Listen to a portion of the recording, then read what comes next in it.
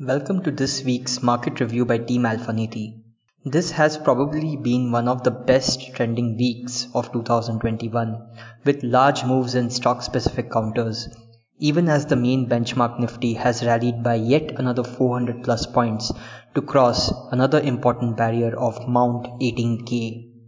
Major Tata Group stocks were the flavor of the week, with large moves recorded by key stocks such as Tata Motors, Tata Power, Titan, Indian Hotels and Tata Chemicals. At the risk of sounding repetitive, we believe that markets remain overextended and overbought, and we would continue to advise investors to exercise extreme caution at current levels and refrain from making any large fresh investments in the markets.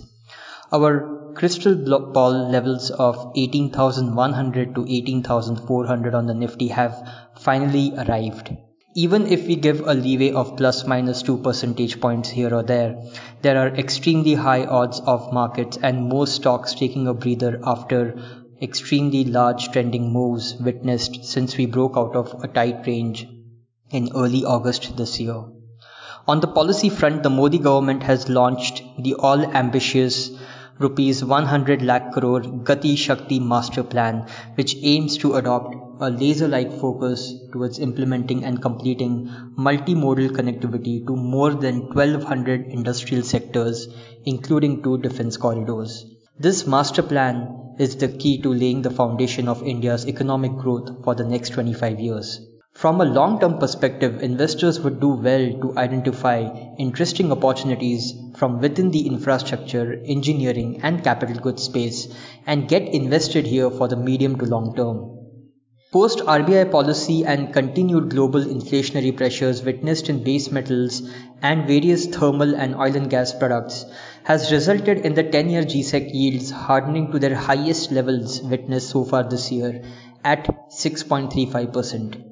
Not only this, but even the USD INR has faced pressure, depreciating by slightly more than 3% in the last 3 weeks.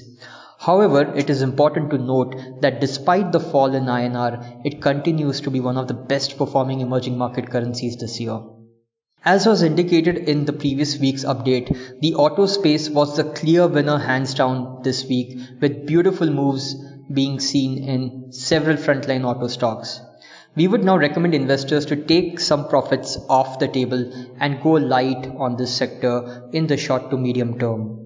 Post the Air India divestment, the entire PSU basket looks extremely interesting and ripe for re-rating. We would recommend investors to build investments in this sector from a medium to long-term perspective.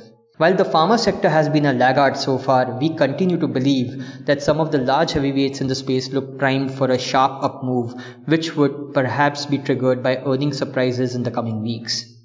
While the CNX IT index has shown a strong bounce, despite a miss on earnings by TCS, which was followed by large earning beats by Infosys, Wipro and Mindtree, we continue to believe that the best performance of the sector is largely behind us and investors would do well to book profits here on any rise.